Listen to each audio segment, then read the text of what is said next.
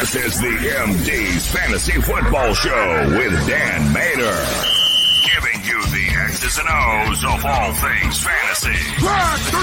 Match.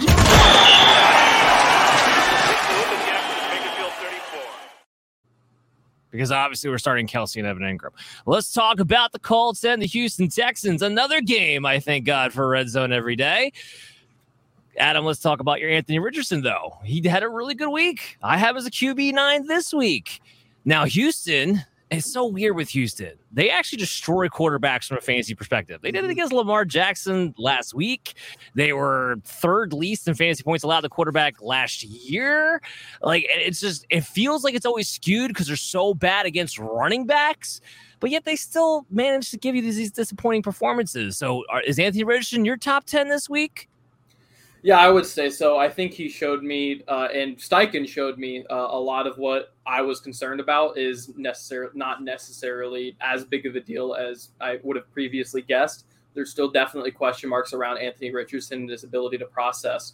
But my by far largest concern, he was abysmal at Florida at throwing the underneath pass, and he did a pretty good job of it this past week at checking it down, at recognizing, just get the ball out. He did a great job of that. He did a great job of putting his receivers in positions to just make the plays themselves. He doesn't need to make it. So I was definitely impressed. There are things that could be exploited. They ran a lot of pistol. They ran a lot of it to the right side specifically. A lot of that was just to keep things simple for Richardson. I think he'll grow out of it. But nonetheless, I think he's a top 10 option. He ran really strong. And he had a good game despite not going deep. And that's like the one thing that we thought he could actually do at an NFL level. Yeah, I'll say this. I'll just throw Michael Pittman in here now. The one thing that made me happy was that between him and Shane Steichen, I actually believe they can get the ball to at least their one option.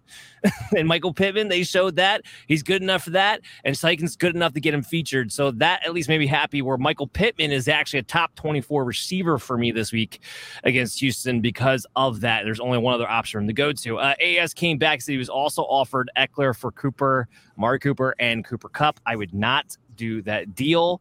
Not for those. I would not give up those two receivers for Austin Eckler. I also, A&S, just to answer your earlier question, I would not do the trade. It doesn't help you majorly. Chris does like Godwin, so if you like Godwin that much more, maybe you do it, but it doesn't help you majorly enough. And when you have, I can't pronounce that, Yaki, I don't even know.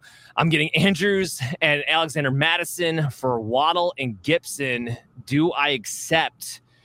Yes, 100%. You pull the trigger. You get the tight end, who's top 2 tight end. You get a good running back, it's an improvement over Gibson. I do love Waddle, but I'm going to take that advantage of tight end. Does anybody disagree with that? That's tough. That's a tough one. I'm not looking to trade for Jalen Waddle right there. That's a tough one. I'd have to see the rest of the roster probably, but yeah, that's a hard call. But your point. If Andrews is playing, again, he gives you an advantage at the position that Waddle and Gibson don't necessarily give you at the position. So, yeah, depending on the rest of your roster. Tend to look there. Pierce will be a low-end RB2 this week against the Colts, who can't stop anybody. Zach Moss. This is another one where I think the ECR is going to catch up with the news getting updated. It looks like he's going to play. Deion Jackson was freaking terrible. So I actually have Zach Moss as RB38 just outside my flex territory. I literally cannot physically force myself to put Zach Moss in my top 36. I just can't. I know it's Houston. I can't do it. Chris, what do you think? Help me out here. Am I being too harsh? No, I'm with you 100%. Look, it's Houston, but look what the Ravens actually did versus the running attack last week. They didn't run the ball specifically well. They scored touchdowns with the running backs. That's why the numbers look so skewed against the Houston team, because they had 3 rushing touchdowns. I think that's what you're going to be banking on. You're not going to get a lot of yards per carry. You're not going to get a lot of big plays. So I'm with you, Dan. I think Zach Moss isn't anything special. And when Brandon Smith's banged up right now, Quentin Nelson's banged up right now, if those guys are going to be out, this Colts offense did not look good to me. I know Adam's more pie in the sky and excited, but Richardson had 40 yards rushing. They committed to running the ball. He had 40. Jackson had, 18? And that's all you could do running the ball. I'm not excited about any kind of run running the backs in this backfield right now at all. It was not Jonathan Taylor. Yeah, I tend to be with you. Just get back to our previous question. He said it's for a wide receiver, tight end flex spot. In that case, no, I would not do the deal. I would hang on to Jalen Waddle, much higher upside on a week-to-week basis. That changes everything. Let's a quick note on Tank Dell. Noah Brown did go to the IR today. That should lead to more snaps. Tank Dell is on my waiver wire radar. I'm not playing Dalton Schultz or Kylan Granson this week. Schultz actually has an injury. I didn't see exactly what it was. We'll have to keep our eye on that. This game is Colts Colts -1 and the over-under at 39.5. Colts, resident Colts fan, do you have a preference here, a pick here? I do think the Colts should win this. They look to me a lot better than the Texans. That's not saying much positive about the Colts. I think that's saying a lot more negative about how I feel about the Texans. Yeah, I don't know if I would necessarily bet on it, but I do think that they should be the favorite team here.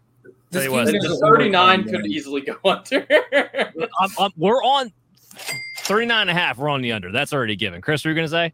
I said this game's going to go overtime. Can't you just feel it? I'm trying to remember who the Colts played last year, where it took them like 4 overtimes to win. Like, what was it, 6-3 or something? I think was it the Bronco game?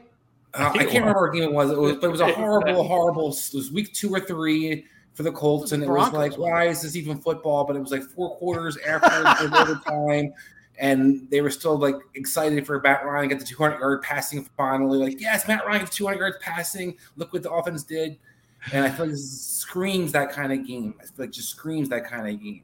God, I hope not. For you, Adam, I am going to lock the Colts in at -1, though. Let's go to our next.